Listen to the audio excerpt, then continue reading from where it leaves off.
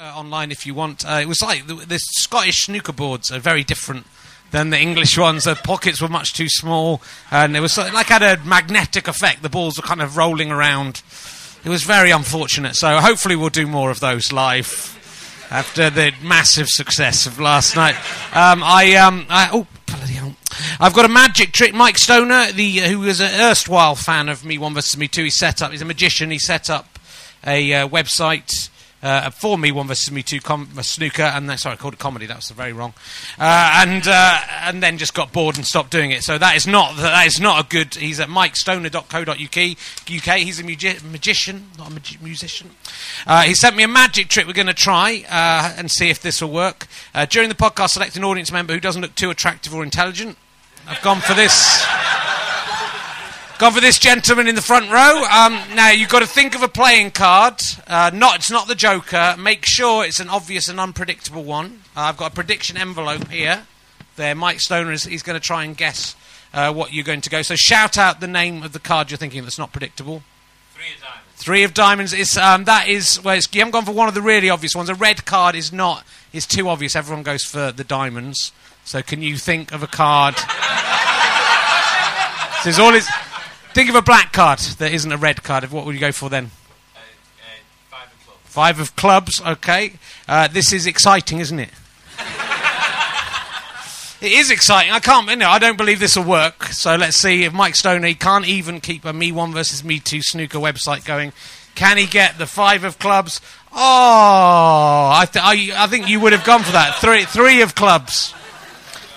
That's rubbish. So if you want to, I thought you would go for the 3 of clubs. That's what I thought when you said 3 of diamonds. I thought you would go for the 3 of clubs, and I didn't know what was in there, so that didn't work, did it? So I think that was a deliberate attempt to, sabotage the podcast, make me look foolish. It's Mike Stoner who is the idiot. Maybe if you spend a little less time stoned on drugs and a bit more time knowing what people, I don't see how that would work. That you would guess. You have to if they go for the ace, the Queen of Hearts or the Ace of Spades. I guess everyone says the 3 of clubs, but not you, sir. I chose someone too intelligent with a mind of his own. Yesterday was my day off. Was it yesterday? The day before yesterday, I was working up. I realised I hadn't written my Metro article yet after my main show, so I went to a restaurant on my own and wrote my Metro article at 10 o'clock at night.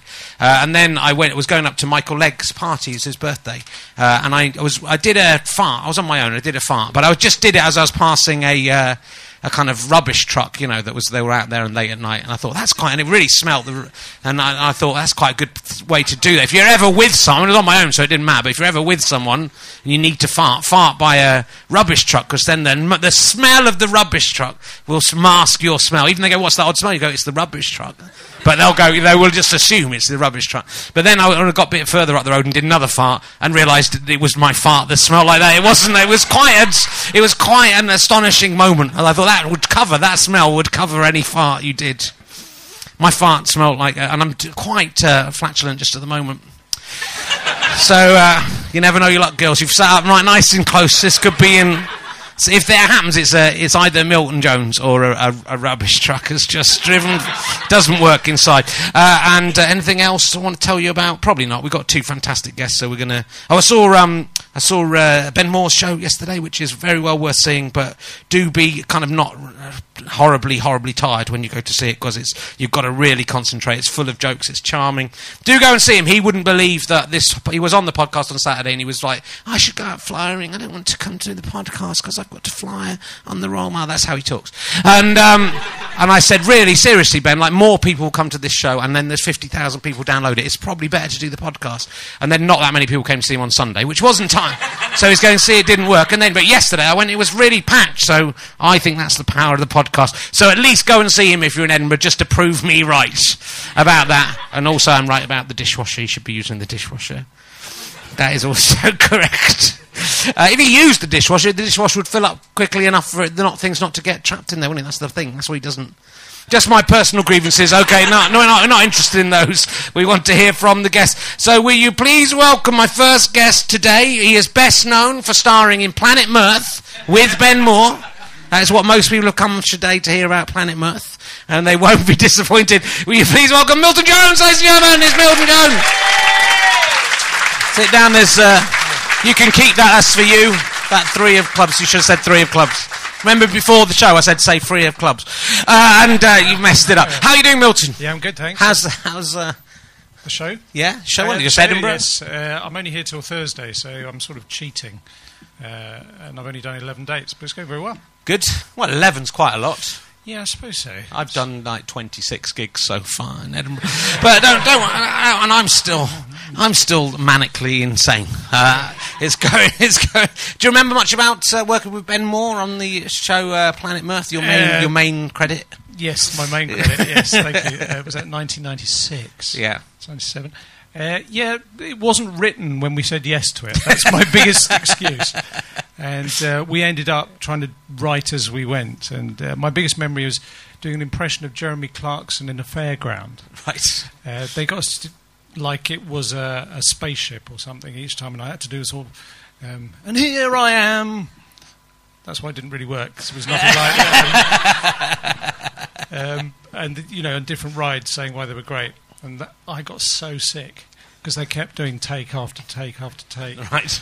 And having to do me alone on a fairground dodgem ride in Essex or something. It was horrible. But it was terrible, wasn't it? Well, it was. If you were up at 2:00 in the afternoon, in the morning. Occasionally, I meet a student. Well, obviously, they're not a student anymore. There's something wrong with them. They're still a student now, but who used to watch it when they were drunk, and they said how great it was. But I don't think they meant great in the sense it was good comedy. It was just like. Great. It was quite cheaply put together. I would think say that's fair to say. I think that would be. They don't spend so much money at 2 a.m. on ITV for some reason. Yeah. So you do radio shows, and your radio show won a Sony Silver Award, which is not as good as the Sony Bronze that I have. That is not. The Sonys are dead now. They've stopped. The Sony have stopped. It's well known that it's the opposite way around. Is it 3? Well, bronze is worth 3. Silver's only worth 2. Yeah, that's right. You did Celebrity Mastermind. How did you get on the Celebrity Mastermind? I seem to remember my specialist subject was potatoes. And I was beaten by the 80-year-old Denise Robertson Agony Aunt. Oh, were you? My goodness. Yeah. So, but then I pretended to strangle her in the end of the thing, so it was worth it just for that. How did you get on with potatoes? I did very well on potatoes, actually. It was the general knowledge that let me down. I had 3 questions I didn't get at the end, and I would have won had I got those 3 right. And instead, I came last. Yeah, well, you can say that about any quiz, can't you? Really? If I'd got the questions right, I would have won. Yeah. If I'd got one question right, I'd have won. The last question, I'm haunted by it still. It was like 2 or 3 years ago I did it. Yeah, but also what's weird about it, I thought, we'll just go and have a laugh. And then you get there and you realise that the others are taking it really, really seriously. Yeah. Denise Robinson taking it. Well, yeah, no. She's psyching you out. Fuck you, Jones. You don't know anything about potatoes. Why have you chosen potatoes? What do you know? But you don't even know potatoes are tuber. That's what that's how you think it's a vegetable, you idiot. Yeah, there was a lot of what's it called? Sledging. Yeah. And it was a bit scary. No, I can't. It took me. They should have psychological counselling afterwards. I think it's too hard. Yeah. It's too terrifying. Yeah, it's that moment where you sit in the chair and you hear the music. Yeah. And you see John Humphreys, and you never quite trust anything he says, because you imagine he's going to whip a knife out any minute and stab you, because he's like that. Well, he got very weird in our conversation. We were talking about Rasputin, but then he got on to talking about women and stuff in a slightly odd way. And it's kind of going, calm down. Yeah. It's a bit strange. But I had a dream after it where I was on the Mastermind set, but when the walk up to it, it's so obvious what this dream is. The walk up to it was all muddy, and I was kind of I was trying to walk to the chair, having to wade through this mud to get to the chair. I nearly beat Hilary Kay from the Antiques Roadshow, but she beat me by 1 point. I scored the highest mark that had ever been scored in Celebrity Mastermind up to that point, but unfortunately then Hilary Kay beat me in 2 minutes later. Was it the first episode? It was not. And so you do shows obviously like Mock the Week, but you also used to write for shows like Mock the Week. You wrote for Ronnie Corbett, and you've done some writing for. Oh yeah. So I haven't asked anyone else, but at the beginning of the Fringe, Stuart Lee was getting his publicity for his shows by making up some false controversy. Actually, he did. He got kind of taken out of context, but he was sort of saying, arguing that people should write their own. Material. Well, you've probably been on both sides of this, I imagine, of this debate. I don't know in what spirit Stuart said that. Yeah. Because what would you say? Because Morecambe Wise used to have writers. Lots of people have writers I think the problem, from my mind, is whether they admit to it or not, Yeah.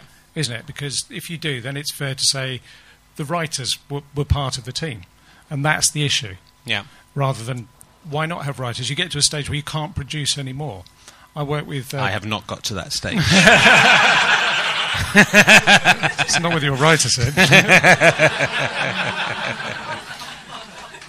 But, because you've got to...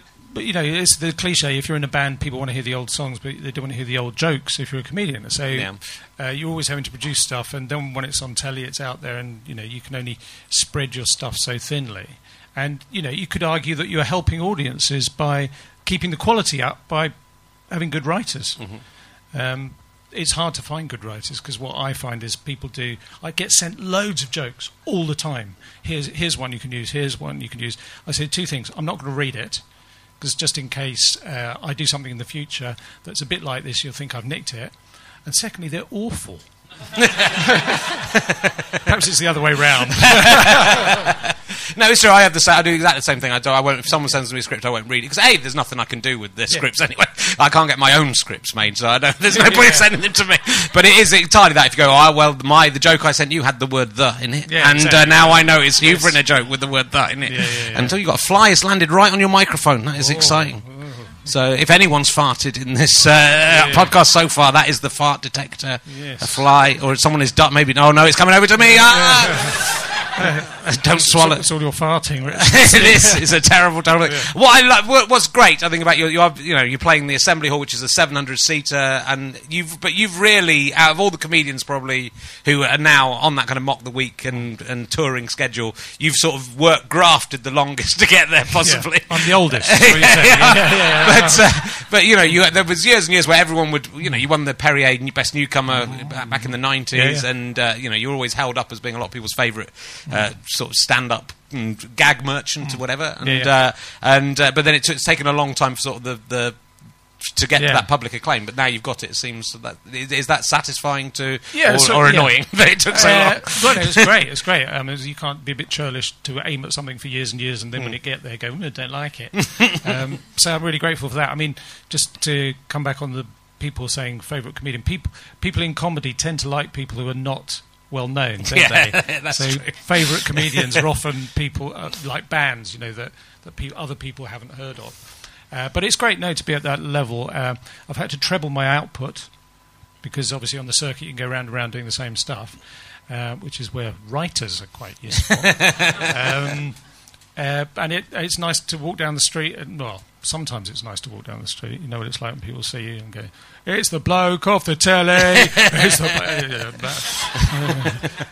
But again, I'm grateful for that in a way. But also, if you do like a hard gig, if they've seen you on telly before and it goes badly, they assume it's their fault, not yours. Which is a big difference, actually, because if they, obviously if you turn up with corporate and you die, which does happen and will happen from time to time. If you're unknown, it's assumed that that's why you're unknown. You mess gigs up. So.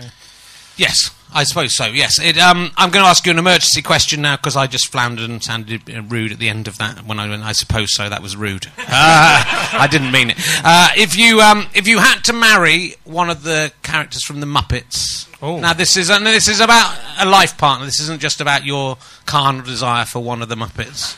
It's partly about that. I think you would have to be sexually attracted to them. Yeah. If you weren't married already, and if or if your wife was tragically taken from you in an accident of some kind, then which of the Muppet would you make up for the death of your wife? Which Muppet would you turn to for consolation?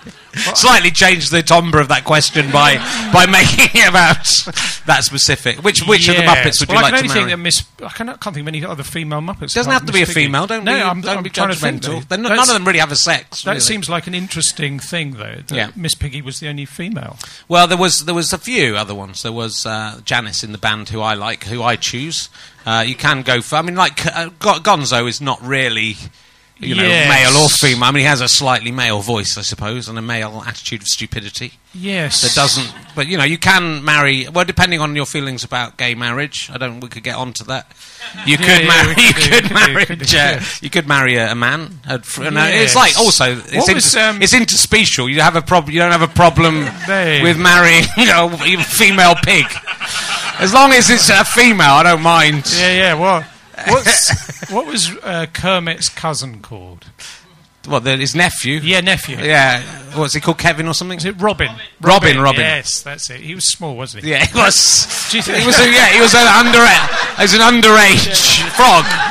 I mean, I think if you're gonna fuck a frog, people who fuck frogs often don't check what age they are at all. Yeah. It's nice that we're having the discussion. My thinking there, yeah, okay. was maybe if you kissed him, he might turn into a Whitby Prince, wouldn't it?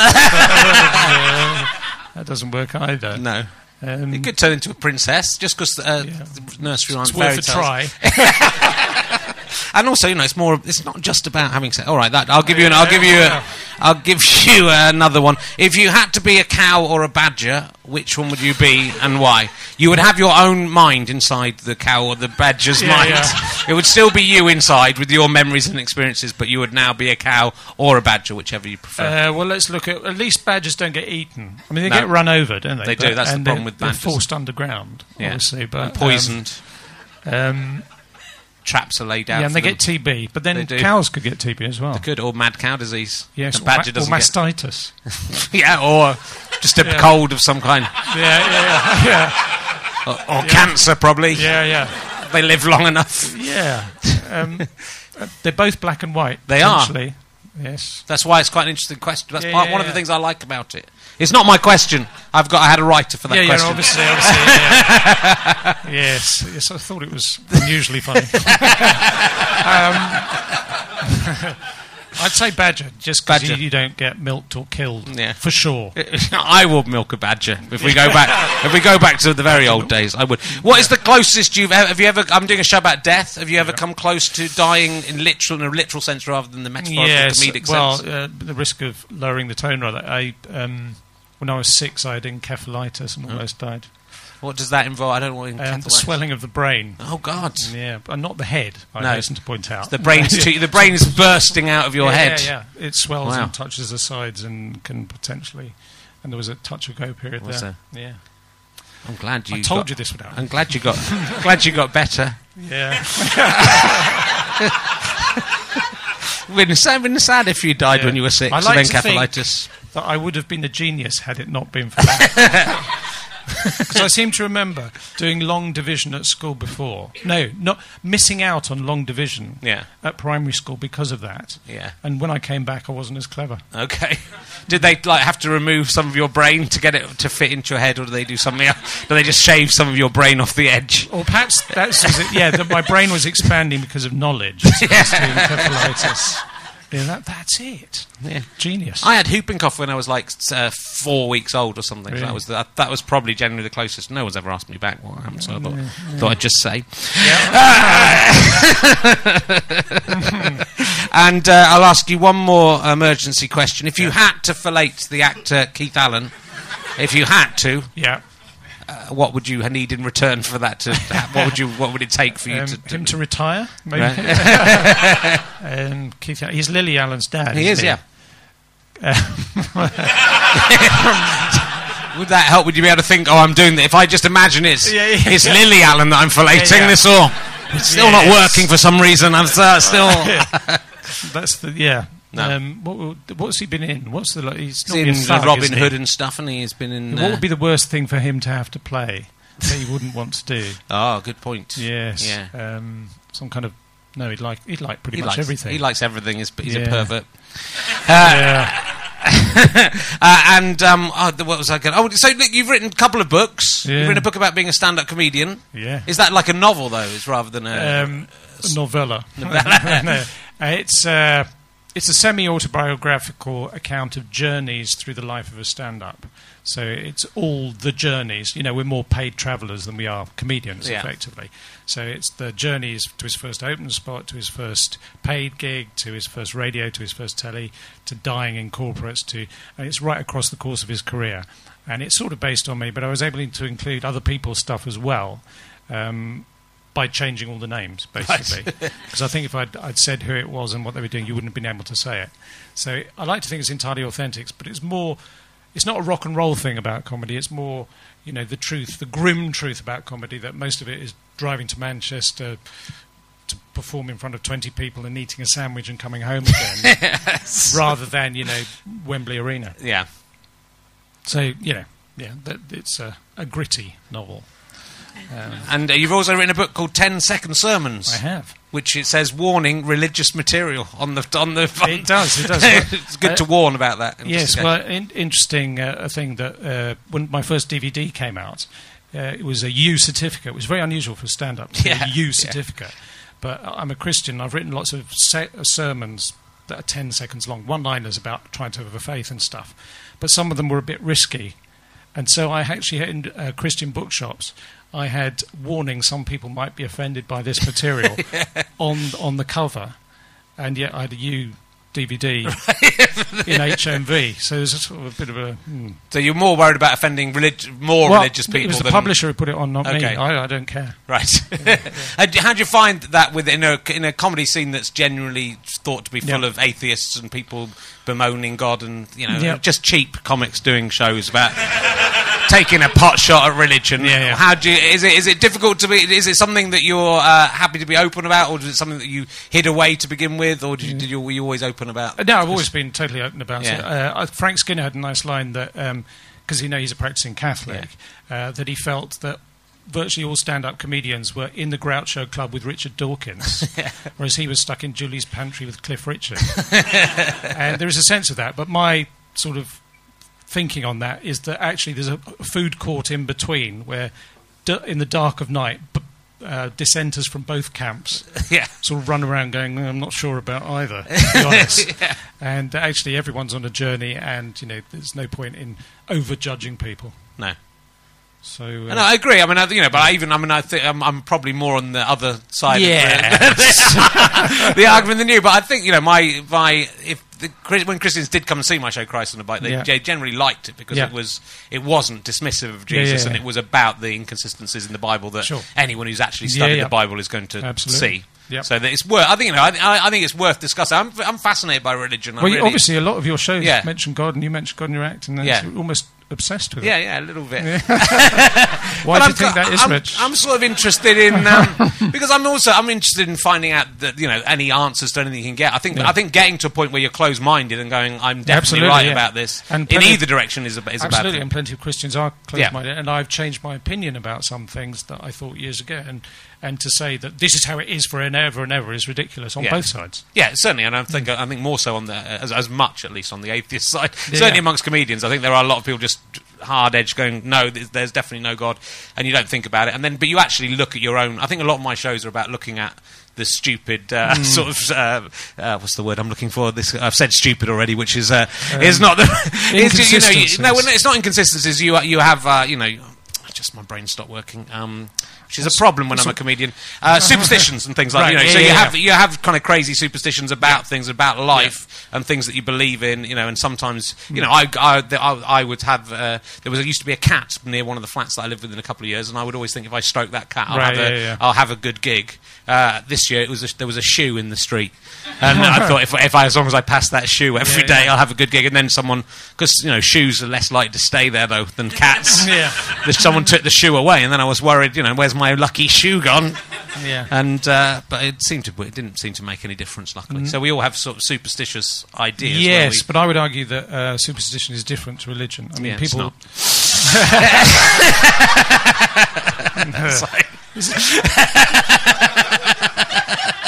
This is possibly a separate show.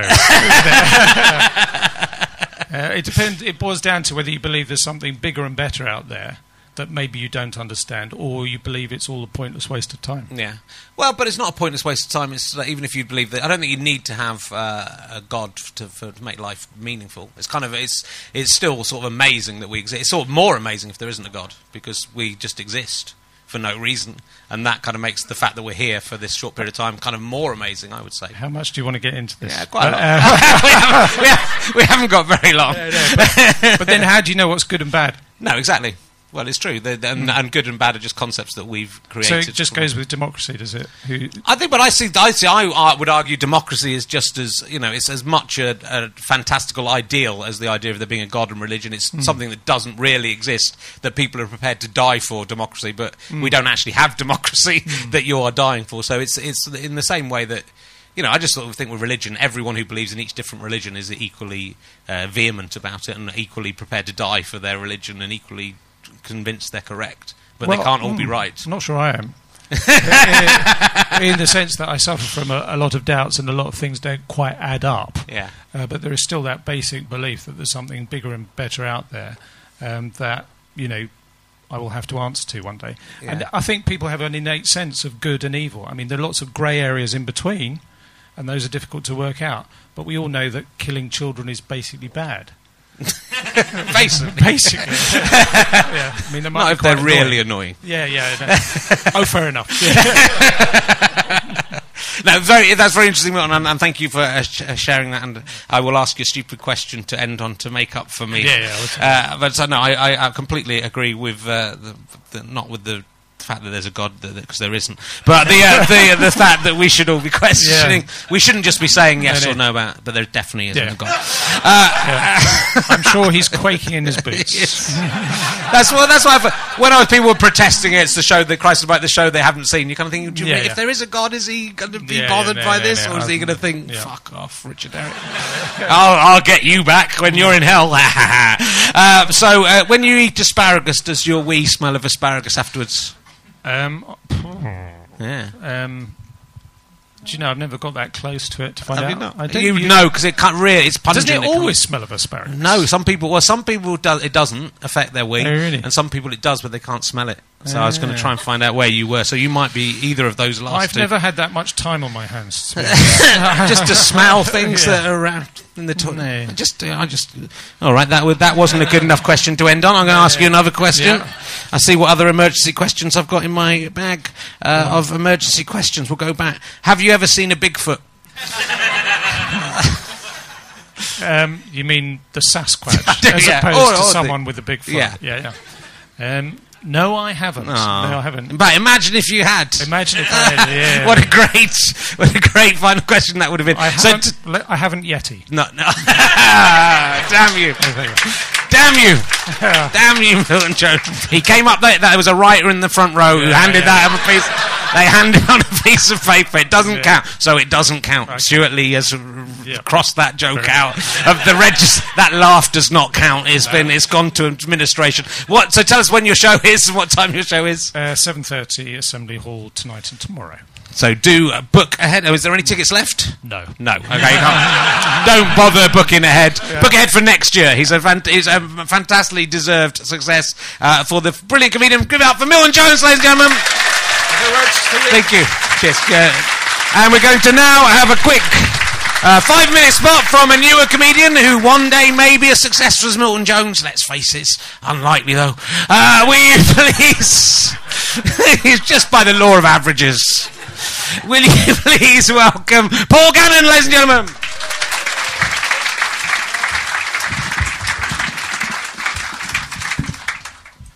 Hello. How are we doing tonight? Good? Dead day today. Oh my God, it's been a long festival. Hello, good evening, afternoon, how are you? Good? Yeah, cool. I want to just get one thing off my chest. I got things get told to me, and one of the things I get told is that I'm a geek. Is anyone in this room happy to call themselves a geek?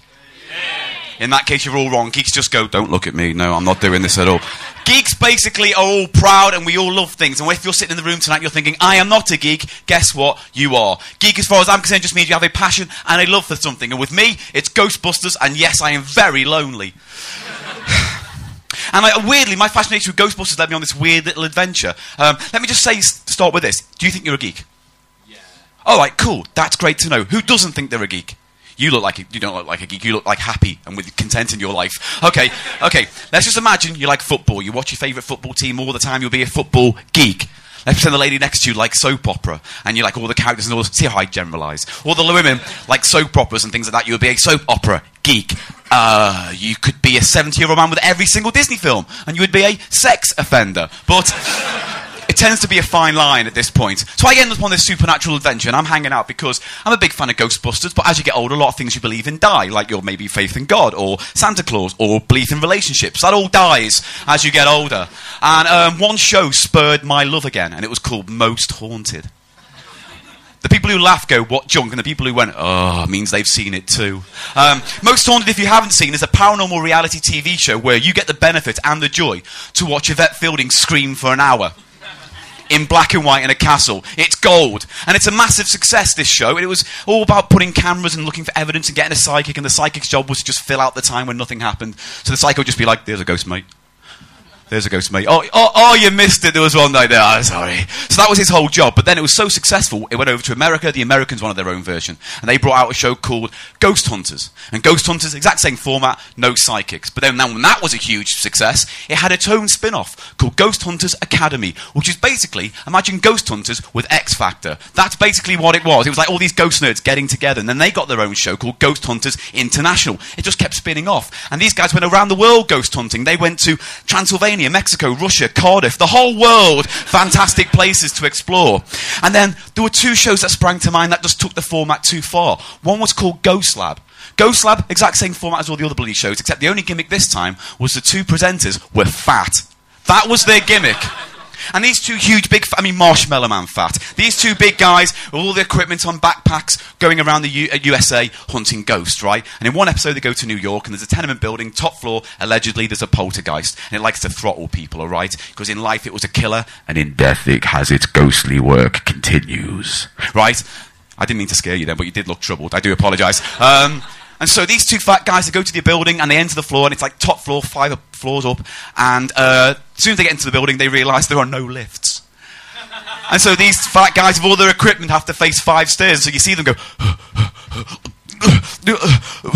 oh God. And they finally get to the top floor. They enter the haunted apartment. They open the door, they cross the threshold, and one guy instantly goes, there's a ghost crushing my chest! And I'm thinking, no, what's happened there is you've confused supernatural with cholesterol. It's kind of similar, but not quite. But then maybe the best spin-off, the best idea with the supernatural paranormal reality TV format was called Ghost Collector. And it was genius, because what it did was it married Most Haunted with Bargain Hunt. Basically, a ghost collector goes to a haunted venue, finds a haunted item, and then, takes it to his little museum of collectibles, right? And in the first pilot episode, he goes to this guy's house, and he goes, I think I've got a haunted typewriter. And so the ghost collector looks at it and goes, okay, well, let me take it to an expert, because allegedly every night you can hear it go tick, tick, tick, tick, tick, bing. So the ghost collector takes it to an expert, and the expert goes, actually, this is fascinating. Where did you get this typewriter? It's one of the earliest made in this country that had the QWERTY keyboard layout. This must be worth $5,000-$6,000. And the ghost collector goes, And so he takes it back to the haunted guy's house and goes, yes, this typewriter is very, very haunted. If you want the ghost to go away, I'll take it off your hands. And the guy goes, well, I don't want a haunted house, you better take it. And the ghost collector, you can see in his face, goes, I can't believe that works! And then stashes it away. And I'm thinking, where does the format end? He's just got to go into your house, see your big-breasted, beautiful wife and go, she's possessed by the devil and she's coming home to my grotto! I mean, it just got out of hand. And then another guy I met from doing all this stuff, I ended up meeting a guy called Richard Felix, who worked on Most Haunted. And he's mental, but in a lovely way. He's one of those eccentric characters that you kind of love to meet. And he had this story that I think sums him up perfectly. He once told me he wanted to kill a turkey for Christmas for his own dinner, right? And so he asked the farmer next door, how do I do it? And the farmer said, it's very, very simple. All you've got to do is hang the turkey upside down, put some plastic sheeting underneath it. When the blood goes to its head, it will pass out. You break its neck, you bleed it out, and then you pluck it. Easy. Long story short, the turkey escaped and he burnt his house down, right? And every night we'd do this tour, this kind of Most Haunted Live that I would present. And he would come out and do this little lecture about ghost hunting. And he would say, okay, who knows what the word ghost means? And if you don't know, it's actually a word that derives from the word ghastly, aghast. So if you see a ghost, you are aghast at something. And then he would have this horrible, torturous bit that he would do every single night of the tour. He would say, ladies and gentlemen, who here believes in ghosts? And nearly the whole audience would put their hands up because they're believers, and mostly women in their 40s. I'm not generalising, it's a fact. And then he said, who here has ever maybe sensed a ghost, and maybe a couple of hands would put their hands up. Who here has ever heard a ghost? A couple of hands would go up. And then one night he asked someone he asked the audience, and he went, who here has ever had sex with a ghost? And he swears one night a man went, me! I've done that! And he's like, okay, no, I don't want to embarrass you in front of all these lovely people. That's where the house lights. Are you telling me, in front of all these people, because you may have misheard me, that you have had sex with a ghost? The man went, oh no, sorry, I thought you said goat. Every night that gag! Every night for 50 gigs, that gag. I've been to haunted houses, not as old as that gag. And that is my pain. If you want to know more about my pain, my show's called Ain't Afraid No Ghost, 5:20 every day at the Cowgate. It's a story about how ghost hunting saved my life. And I've got some dish on Derek Acora, which legally I can't do on a podcast. Ladies and gentlemen, thank you very much. You're going to have a wonderful podcast. Let's start again. Yeah, no, stop. I'm going to do this properly. Ladies and gentlemen, you're going to have a lovely podcast. Please back around the stage, the fantastic Richard Herring.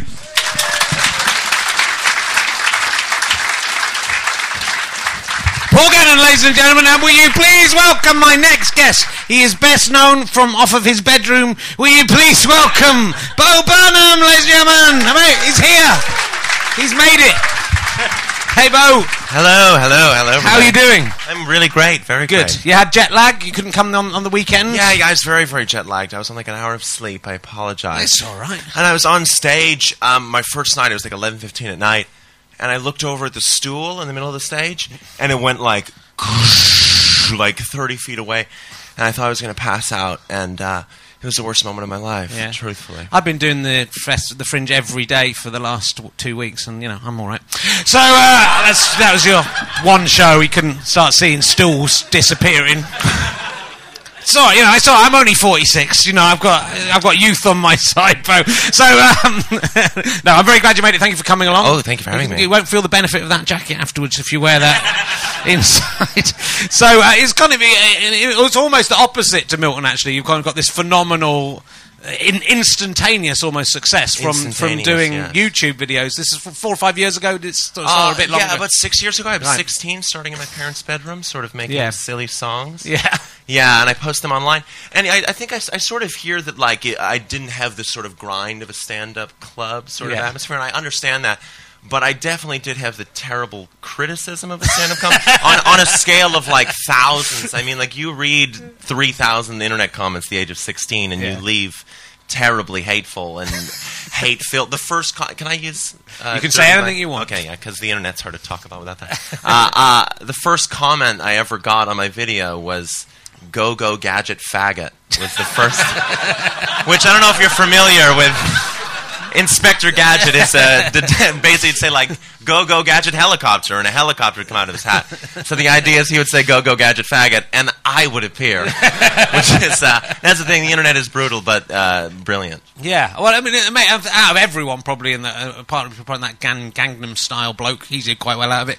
You've, it's sort of the explosion of it's astonishing, but also the songs you did are phenomenal. Not even just for like a 16-year-old, but they're just very, very adept kind of comic songs. So was it something you were doing for a while before that, or did you just have a go at it and suddenly these things came out? No, I was doing like summer theater at my high school, and I was like playing little songs on the piano backstage and stuff. Yeah. And I had sort of written some silly songs. There are some musical comedians in America, like Stephen Lynch and Fly the Conchords, that come over. Yeah. But it wasn't really until I saw like Tim Minchin and Bill Bailey and things, and people that I wouldn't have been able to see prior to the internet. So the internet, I think, actually helped my comedy most in being able to watch other comedians. Yeah, because it's difficult when you're young. I was a massive comedy fan when I was, 13, 14, but there was no chance of seeing. You had to wait for a TV show to come on, which would be every year, basically. There might be a young person's comedy show would come on. Yeah, and I feel like a lot of comics are angry about the internet taking their material, but for me, I wouldn't have seen so many of them without it. No. And I think it's a really great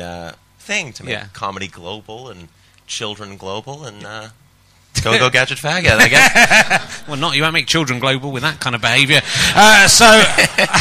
I mean, that is interesting because a lot of comedians don't. They think, oh, if I put this joke online, then I'll never be able to do it again. Which I think it is the opposite. I think since I started doing podcasts around about the same time as you started doing your stuff, but mine don't seem to have taken off in the Same way, but no, it's doing all right. But no, it's made it's tripled my live audience basically, which was modest to begin with, but now is it multiplied my live audience by infinity. Yeah, it did. And so you went on tour.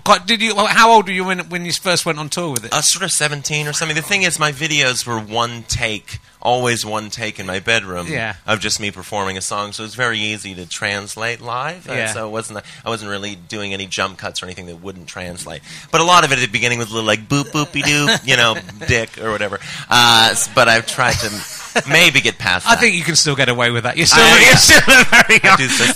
But it is. What is fascinating for me as a comedian watching it is because you're going into bad taste areas, which a lot of younger comedians try and do, and they think, I'll do a joke about paedophilia. I've seen Jerry Sadowitz do it. I can be as funny as Jerry Sadowitz or whoever, and they often misjudge it terribly badly. Whereas I think to innately get those kind of ideas right. I mean, I know you've had like criticisms because you always will on. I think I've misjudged it a few times. Yeah. I don't know. I think I probably use it as a bit of a crutch going into it, but I think the general rule is try to be more funny than you are offensive. So it's a funny joke before it's a edgy. Offensive I think so. I mean, it's partly coming from the face of a very young man, exactly. But also, I think the artistry of the way you've created there's so much intelligence behind it. I think that you can then get away with just something crude or something silly. I think. Yeah, maybe. Sure. But you have to agree with these things. you have had like criticism. You have been kind of gay groups have been upset with you. No, I got protested once, and it was someone with misquoted lyrics. And just yesterday, I made a terrible mistake. I told myself I'm not going to read any reviews this year, so I was reading a review this year online, and I saw like the first comment was. And it was liked like 5 times. It said, Bo Burnham is a well-known racist here in the United States. and it was a quote from a website called People Who Said the N-Word Today.com. Or it was a Tumblr, basically. And it was a screenshot of a Facebook profile that wasn't mine. Right. It's very easy to create. It had like 100 friends. It had a picture of me, like the profile picture was me on stage like this. Like I would ever put that as my profile picture. And the quote was something like, do N-words pray in Ebonics? Like, Lord Jesus, please help me, I pick cotton. And I'm like, oh, God. Yeah. And people just thought it was... me? Thought it was genuinely real. Yeah. So that's the danger of the internet. There's a positive and negative side to it. It is sort of like this unfettered environment where people can just make shit up about you or misquote you or take something out of context. Yeah, or create a whole life for me, present it in a screenshot, and then it's liked 12 times. It's a terrible thing to watch. But then you do also have the opportunity to point out that it's not true as well. I had that impulse to comment on it and be like, this isn't it, but then I look even worse. I'd rather be the guy that says the N-word than the guy who defends himself on the internet, actually, I think. Fair enough. And if you had the choice between being a cow or a badger, which of those two animals would you be? If I could be a honey badger, I'd be a honey badger. What do you like about the honey badger? Is an amazing animal. It can what can it kill? Like crazy rattlesnakes and things. It's a wonderful, wonderful animal. Oh, you have to come over with your American badgers. They're better than our regular badger. Our badger can't do anything. I've got a badger. It's like a honey badger. It you can eat honey out. It gets teats. Gives you jars of honey. It can kill rattlesnakes. One stood for Congress. Or there's also I saw a group of cows listening to jazz music. Yeah. There was like a jazz band outside of like a little valley of cows, and the cows like wandered over there with their bells ringing. Like it was very, very sad. Yeah, they're a sad creature. They're enslaved. There are meat slaves. Yeah, and it was like funeral music they were playing for them. It was just terribly depressing. So you'd rather be a free badger than I'd rather be a good American hot dog eating badger, I think. And who chose the colour scheme in your bedroom of the kind of quite dark blue walls and white ceiling? Oh, someone in the 80s, probably. Really? It wasn't your choice? Wasn't mine, Your mum didn't say what colour would you like your bedroom? No. Because my mum did. I chose orange. Really? Orange? Yeah, when I was it didn't look nice. I've really never seen an orange bedroom. Like a proper orange, bright orange. I loved orange. That was my favourite colour. It's got me into trouble because I was born on the 12th of July, and I loved orange. And it's local.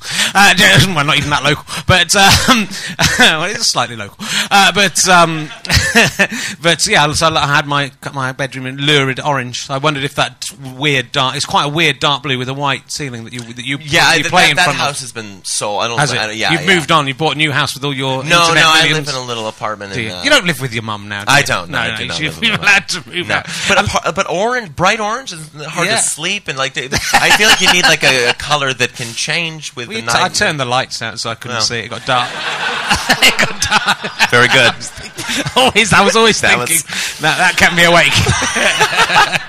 And I read something when you were, because you were touring as a sort of 17 or 18-year-old, and whilst all your friends were going to college, and you kind of deferred going to college to tour, and you sort of, because people imagine you go on tour and that you're having a wild time, but you were looking at Facebook at all your friends having a wild time, and I was in like a Ramada Inn in South Dakota, like with like I remember like a morning of there were like cockroaches crawling out of the sink in some place in Dallas, and I called the front desk and I was like, please just give me another room, and they said they couldn't, and I sat there like watching my friends with like taking selfies with their cups of liquor, like hey, and I was living the life apparently, like in my terrible cockroach. And was it when you were sort of 17 or 18, you weren't getting groupies following around? No, the country? I had a long-term girlfriend for 5 years or something through the whole thing. So that was a waste. What a terrible waste. It's the kind of thing you do when you're 17, isn't it? You think, I'm in love, I'll stay. Are you still with her? I'm not, no. Okay, that's fine. I could have told you that when you were 17 and saved you a lot of time and masturbation. That does weird me out, though. I don't know. I don't think I could ever be with someone that just saw me at a show or something. I don't know. You'll find a way. I'd get that.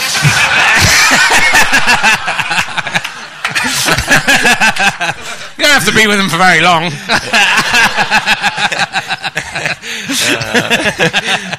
I was like you. I really was. Well, apart from the prodigious talent and success, I'm looking at Milton. I was going to ask you about Celebrity Mastermind, but that won't work. And you've very excitingly, you've worked with Judd Apatow.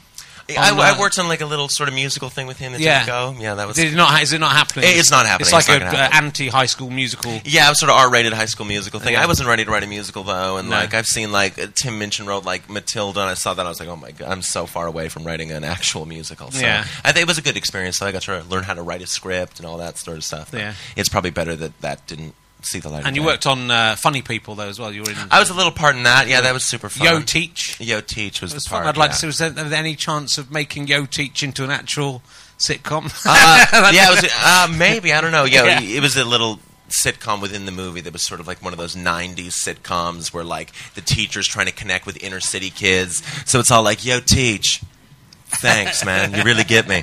And maybe we could bring that back. Yeah, it's not everything's retro nowadays. I don't think like anything in America, at least, most of the entertainment is all sort of nostalgic. So I'm sure you could do that. But I mean, Judd seems to be someone. If you get in with him, you kind of it's Lena Dunham did, and you know, he kind of is a big boost. Hey, he got me on this podcast. So he did. Yeah, he won't come on for some reason. He says, "I don't want to be on it. It's not good enough for me." For some reason, did you ever see Planet Mirth, the 1990s ITV sitcom when you were 6 in America?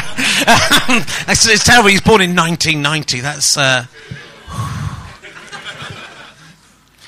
never had sex with someone born in the 1990s. That is the last. I mean, definitely not in the 21st century. Definitely not. Whatever you read in the paper. But in the 1990s, so you know, would you? Because you're just in the 1990s, but just 90s. Yeah. So, yes, I turned 23 in a week. Would you like? Because I've got probably the 50s to the 80s covered in having sex, but I've never got into the 90s. So hey, you and me, I can't help you, but I can really help you get on in British. I'm the main person in British comedy. If you want to get Tim Minchin's Matilda, I got that on. He was on my podcast, and then he was straight to America to do that show he was in, Californication. Some would say directly as a result of that. And let's ask you another. If you had to marry one of the Muppets, you're not a married man yet. If you had to marry one of the Muppets. Oh, who's the one that goes, the beeper? Yeah. Beeper? Oh, yeah, I like him. Beaker. Beaker, like him. yeah, I could do classic sort of my wife bits. Is all like, my wife's all like, and it would be pretty accurate. That's good. Well done for answering that. That's the first good answer. I had time to think of that. I heard the question backstage, and I thought of it for 10 minutes. I really like. I think almost my favourite moment in the whole of the Muppets involves Beaker, which is in the Muppet Christmas Carol. It's the best one. And when Beaker and the bald doctor with no eyes comes to get some money from Scrooge, who is Michael Caine, and Michael Caine acts it really seriously in the background.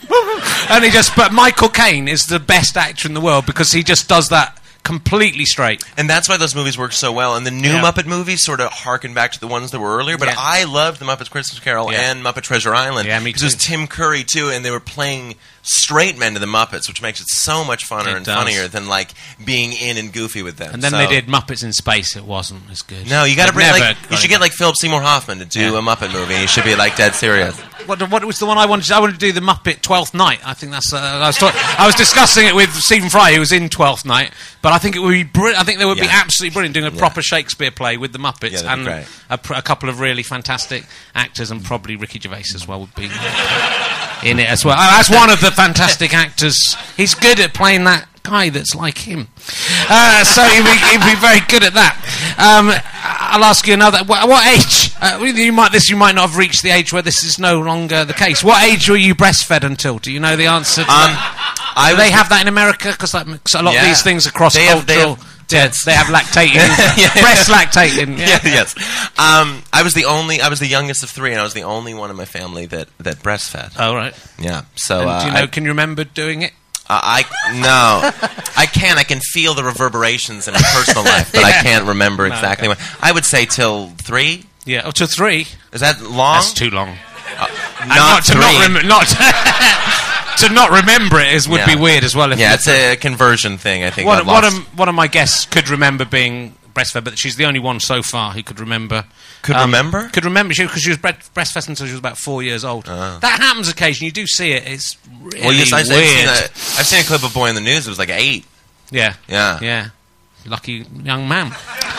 So you sort of get to, if you leave it too long, it gets to the point where it is, there's a point where the breast is a useful, functional thing, and then there's a big time where it's just a cushion, and then it becomes something different again. You need to have that time in between to forget the time it was a functional thing. Yeah, I don't think that the child cannot be able to conceive what the breast is. It needs to think. I think it just needs to be this abstract thing, and probably when you're 3 or 4, you're understanding that this is, Oh, and I should have asked you this question, not Milton, but have you ever seen a Bigfoot? Because you're from America. No. Oh. Strange. I kind of thought you would have done. What is it like being Bo Burnham? He's killed himself. This is the question. This is the question where they admit they tried to kill themselves. What's it like being Bo? What's it